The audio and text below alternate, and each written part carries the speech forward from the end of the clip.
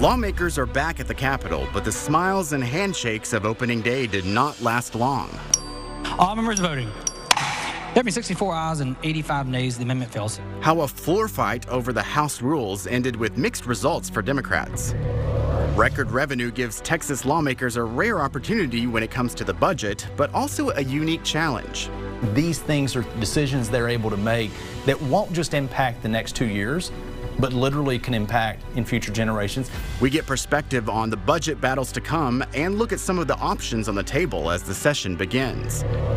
President Biden's visit to El Paso brings new attention on the needs along the border. What we have seen in El Paso is really a lack of modernizing investment and a lack of modernizing our laws. We dig deeper into the response to the presidential visit and the questions about whether he got a distorted look at conditions along the border. Produced from the Capitol in Austin and airing statewide, this is the award-winning State of Texas. Hello, and thank you for joining us. I'm Josh Hinkle. They're back. Texas lawmakers returned to the Capitol Tuesday to kick off the 88th legislative session.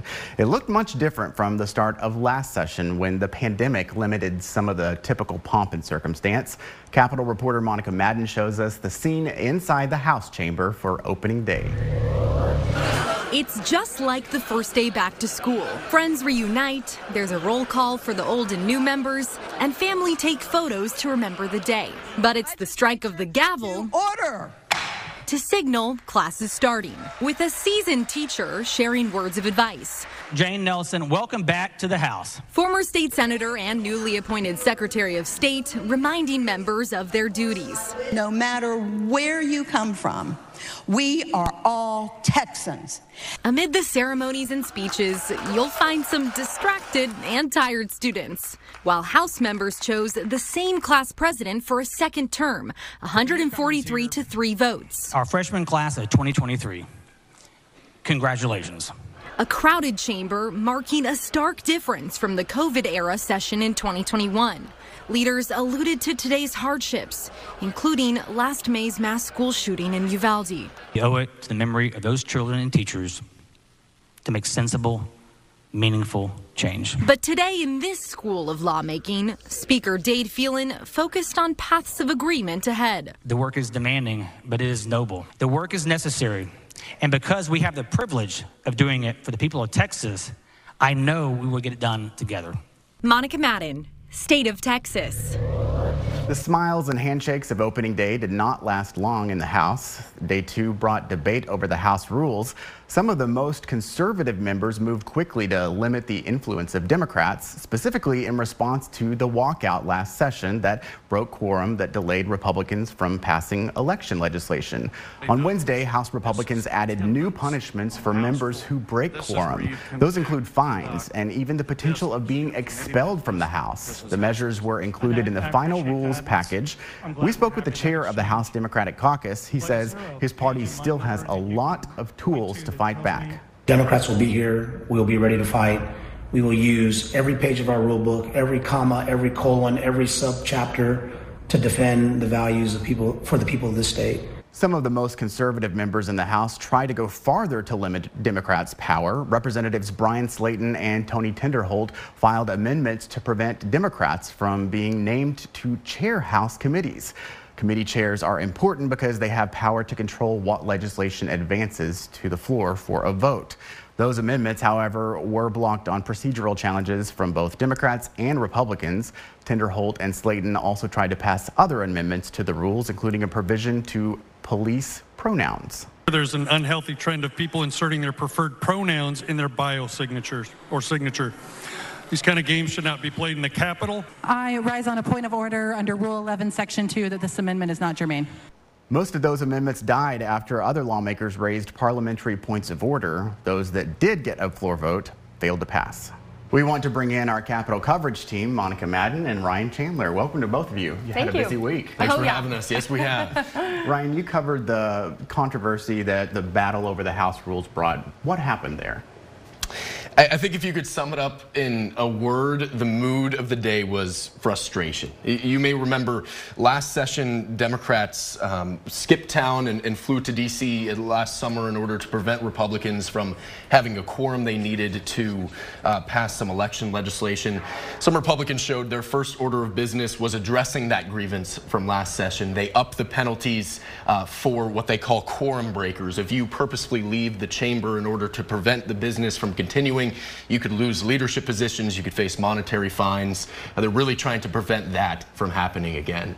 But I think Republicans and Democrats were a little frustrated, though, because some of the most conservative members of the Republican wing tried to prevent Democrats from having any committee chair positions, and even went farther with some really out of left field proposals for requirements for committee chairs that just did not go anywhere. But I think by the end of the day, patience was running pretty thin. All right. Well, Monica, you spoke with Trey Martinez-Fisher, the new leader of the House Democratic Caucus. What are the expectations for him leading the minority? Well, I think, especially based on what we saw from Trey Martinez-Fisher in the last legislative session, he was one of those key players in that quorum breaking when they fled to D.C. He kind of has a reputation of being a fighter, so I think progressives in the Democratic Party were happy about his leadership position. But at the same time, he expressed a willingness to want to be bipartisan. He said that because he said actually that there's 33 billion reasons to be bipartisan in reference to that budget surplus they have. So in that regard, he's expecting, to be able to work with Republicans on, how to dole out that surplus and make sure that they're working for their constituents, returning that money to Texans where they can. On the other side, though, like I said, he's told me that he's not going to shy away from fighting if he sees some of those red meat issues that Democrats are opposed to come up. Representative Martinez-Fisher has definitely built a reputation of being someone who's extremely savvy when it comes to the rules of lawmaking and has been able to block some bills in the past just from knowing how that legislative process works. So I think his party's excited for him to be the minority leader, and we'll kind of see how it plays out just based on what sort of legislation we see come out in that in the House of Representatives. All right, well, pace yourself. We're just at the beginning of the 140 days, but great job, both of you, this week. 137 more to go, I think. Thanks, Josh. If they stay on time. Yes. All right, thank you. Texas lawmakers face a unique challenge: how to best spend more money than they've ever had before. This is truly a historical, once-in-a-lifetime budgeting session. We get perspective on the budget battles to come and the options on the table as the session begins.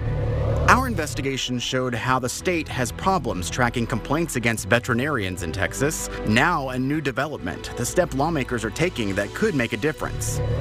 And the search for solutions along the border, why the president's visit to Texas is bringing a mix of compliments and complaints.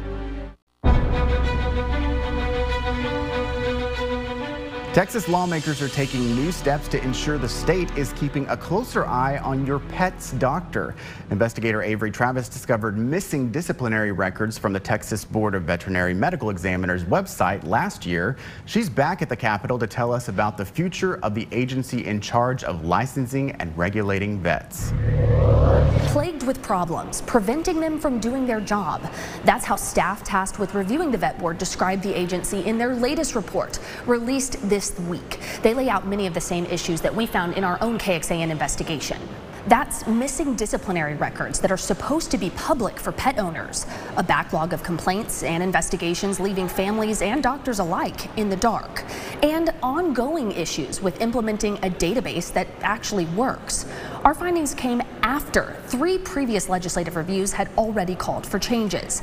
This time, the Sunset Advisory Commission, which judges the performance of state agencies, offering 3 specific options for lawmakers to consider. The Sunset Commission picked one of those options. That is to attach the vet board to another agency, the Texas Department of Licensing and Regulation. TDLR's staff would advise and approve decisions for the veterinary agency for the next 4 years before lawmakers reconsider this decision. Now, the entire legislature still has to approve this move, but the chair of Sunset says they think it's a step in the right direction. The vet board needs improvement across the board, and I think TDLR will give them the tools and oversight manpower and kind of direction that they need to take. To watch our original investigation and to catch up on all of our coverage and to see how this issue really impacts animal and pet owners here in Texas, go online now. The Sunset Commission passed on recommendations for several agencies, including the Public Utilities Commission and ERCOT. Sunset is the process where the legislature looks closer at ways to improve the performance and functions of those agencies, or even whether those agencies should be discontinued altogether. There are 3 phases to the Sunset review process. Evaluation, where staff research the agency in question, identifying problems and areas for improvement. Then they publish a report with recommendations. In the deliberation phase, the commission holds a public hearing to get input on the recommendations. After the hearing, the commission meets to decide what recommendations to adopt and send to state lawmakers. That's the phase that wrapped up on Wednesday. The final phase is legislative action, where lawmakers consider the Sunset Bill recommendations. President Biden's border visit draws a mix of compliments and complaints. This is for nothing but for show unless it begins to enforce the immigration laws. We dig deeper into the response to the presidential visit and the question about whether he got a sanitized look at conditions along the border. More money, more problems. How the state's record revenue surplus is creating a unique challenge for lawmakers bracing for battles over the budget. President Biden's visit to the southern border last weekend drew a mixed reaction from lawmakers. Democrats in Texas called the president's trip productive, while Republicans called the visit too little, too late. Washington correspondent Anna Wernicke looks closer at the response to the president's trip to Texas. Hours after President Joe Biden made his first presidential trip to the U.S.-Mexico border, a bipartisan group of 8 senators touched down in Texas to tour the same border town themselves. We want to take your experiences, your feedback, your frustrations, and your solutions back to Washington. The senators met with local officials and border agents before touring a migrant facility, a very similar trip to the president's visit on Sunday. If they need a lot of resources, we're going to get it for them. The president was joined by Texas Democratic Congresswoman Veronica Escobar, who called the visit productive. The other thing that has impacted what we have seen in El Paso is really a lack of modernizing investment and a lack of modernizing our laws. But the president didn't get a warm welcome from Texas Governor Greg Abbott, who hand-delivered a letter to the president that read, "Your visit to our southern border with Mexico today is $20 billion too little and 2 years too late." This is for nothing but for show unless it begins to enforce the immigration laws. Texas Republican Senator John Cornyn says it's time to put politics aside. Our system's broken, and it's our responsibility, even in this polarized political environment, to try to come up with solutions. Anna Wernicke for State of Texas. As Anna mentioned, both the president and the senators visited some of the same areas in El Paso, but some border security officials say sweeps that happened before those visits prevented the president and other lawmakers from seeing the magnitude of the problem. News Nation's Allie Bradley takes a closer look. It's being called a crisis of epic proportions, one that is impacting thousands of people seeking a better life. I want to help my family in Venezuela. Their economic situation is not a good one. Since we are all brothers, we want to help our family. I also have children and want to help them as well. While Border Patrol agents warn it's also threatening our national security. We have a problem. Agents are frustrated. The El Paso sector has had more than 168,000 encounters since this fiscal year began October 1st, according to DHS sources. But while President Biden visited some of the facilities in El Paso, some Border Patrol agents are saying the clean sweeps that happen prior to lawmakers visiting border communities prevents them from actually seeing the magnitude of the problem. If you continue cleaning it up, continue the dog and pony show, we're not going to get nowhere in this administration. We're not going to get nowhere with fixing the problem. This is what it looked like in December. The city started conducting roving patrols to help get people off the streets and into shelters.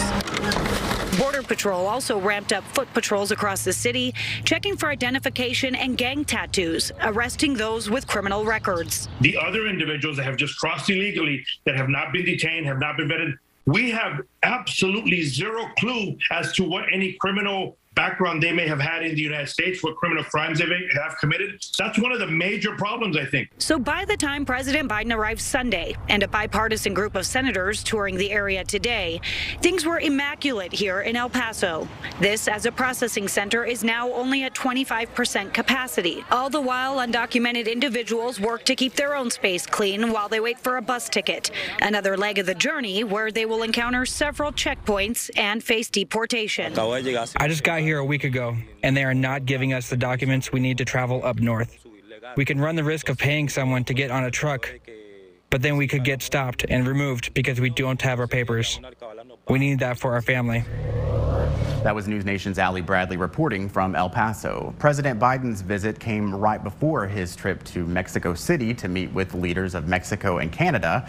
At a news conference after the meeting, President Biden talked about the importance of working with other countries and providing aid to help slow the rate of migration. We're going to continue our efforts to address the root causes of migration, to help people stay in their home countries. I've asked the Congress for $4 billion to provide for that. We've also had our Vice President provide for private donations of over $3 billion to make sure that people, look, all of you know, all of us in the United States are immigrants. Mine go all the way back to the Irish famine, but the point is all of us have been immigrants. We can do more than merely just make legal immigration more streamlined, but we can also do it by preventing people from wanting to have to leave in the first place, by helping their communities, in fact, better their circumstances. The president also talked about the need for funding to increase technological capabilities on the border, both to intercept illegal drugs and people being smuggled into the United States. Record revenue gives Texas lawmakers a once-in-a-lifetime opportunity when it comes to the budget, but also a unique challenge. These things are decisions they're able to make that won't just impact the next 2 years, but literally can impact in future generations. We get perspective on the budget battles to come and look at some of the options on the table as the session begins. The budget is usually one area that leads to big battles at the Capitol, but this year's debate could take on a different tone. For months, we've been telling you how lawmakers would likely have more money than ever before available to spend. On Monday, we found out just how big that number was. Controller Glenn Hager released his official budget forecast, and it included a record-breaking budget surplus of nearly $33 billion. He calls it a once-in-a-lifetime opportunity, but also a unique challenge for the state. How do we make decisions today that will not necessarily impact the budget every single year reoccurring? Maybe there's only a one-time opportunity to invest in water infrastructure, to invest in the electrical grid, to invest in broadband internet coverage where we have 3 million people. 3 million out of 30 that have no internet coverage at their house if they want to, a broadband coverage. So how do we make sure those connectivities are there, or make sure that we retain good quality state employees, teachers, nurses, skilled trades that we all depend on every single day? And so therefore I think these things are decisions they're able to make that won't just impact the next 2 years, but literally can impact in future generations. And then lastly, as we all know, with higher inflation, people are paying more at the average household goods they're buying, and they're paying more in their property taxes. And so trying to have real meaningful property tax relief, I think, is imperative for them this legislative session. In all, Hager predicts the state will have $188 billion available for the budget. That's a jump of more than 26% over the last 2 years. But more money could bring more problems. Lawmakers can do just about anything they want, but they can't do everything. The battle now is choosing how to use the money to help the people who created the surplus, Texas taxpayers. Hagar urges the legislature to be prudent because there's no telling what the next 2 years will bring. While the overall economy of Texas is performing very strongly today, that ironically in this revenue estimate, I'm also saying Texas is going to likely have a mild recession later this year. Now, what we don't know is that potential recession nationally and globally, how deep, how wide, how long. We've had an unprecedented number of events in the last 3 years. A Russian invasion of Ukraine, impacts on global supplies, food supplies, and so therefore we don't know what's on the horizon. The governor has campaigned on spending up to half of the surplus on cutting property taxes. Meanwhile, advocacy groups have called for using some of the funds for teachers, students, and Medicaid expansion. One of the most common questions we get when we cover the controller is how to pronounce the title. Even though the word is spelled with a P, the correct pronunciation is controller. But why? We did a little research. One common explanation we found was that the word was derived from the Middle English word controller, referring to someone who checks a scroll. But somewhere along the way, some people mistakenly thought it was related to the French word compte, meaning account. The P became part of the spelling. That's confusing enough. On top of that, we've heard people like Governor Abbott and Lieutenant Governor Dan Patrick pronounce the P. That even happens with some people who have held the controller's office here in Texas and in other states. We asked Hager about it, and he had his own take on how to handle the pronunciation. I will say technically correct, either controller or comptroller. It's amazing. Half the staff around here says one way and half to say the other way. As one of my deputies said 8 years ago when he was testifying in the legislature, and somebody said, is it controller or comptroller? He said, let me explain to you like this. As of December 31, I was working for Comptroller Susan Combs. As of January 1, I now work for Controller Glenn Hager. It's however the boss says it. So both are correct, but I like to go by the word controller. There you have it, straight from the controller.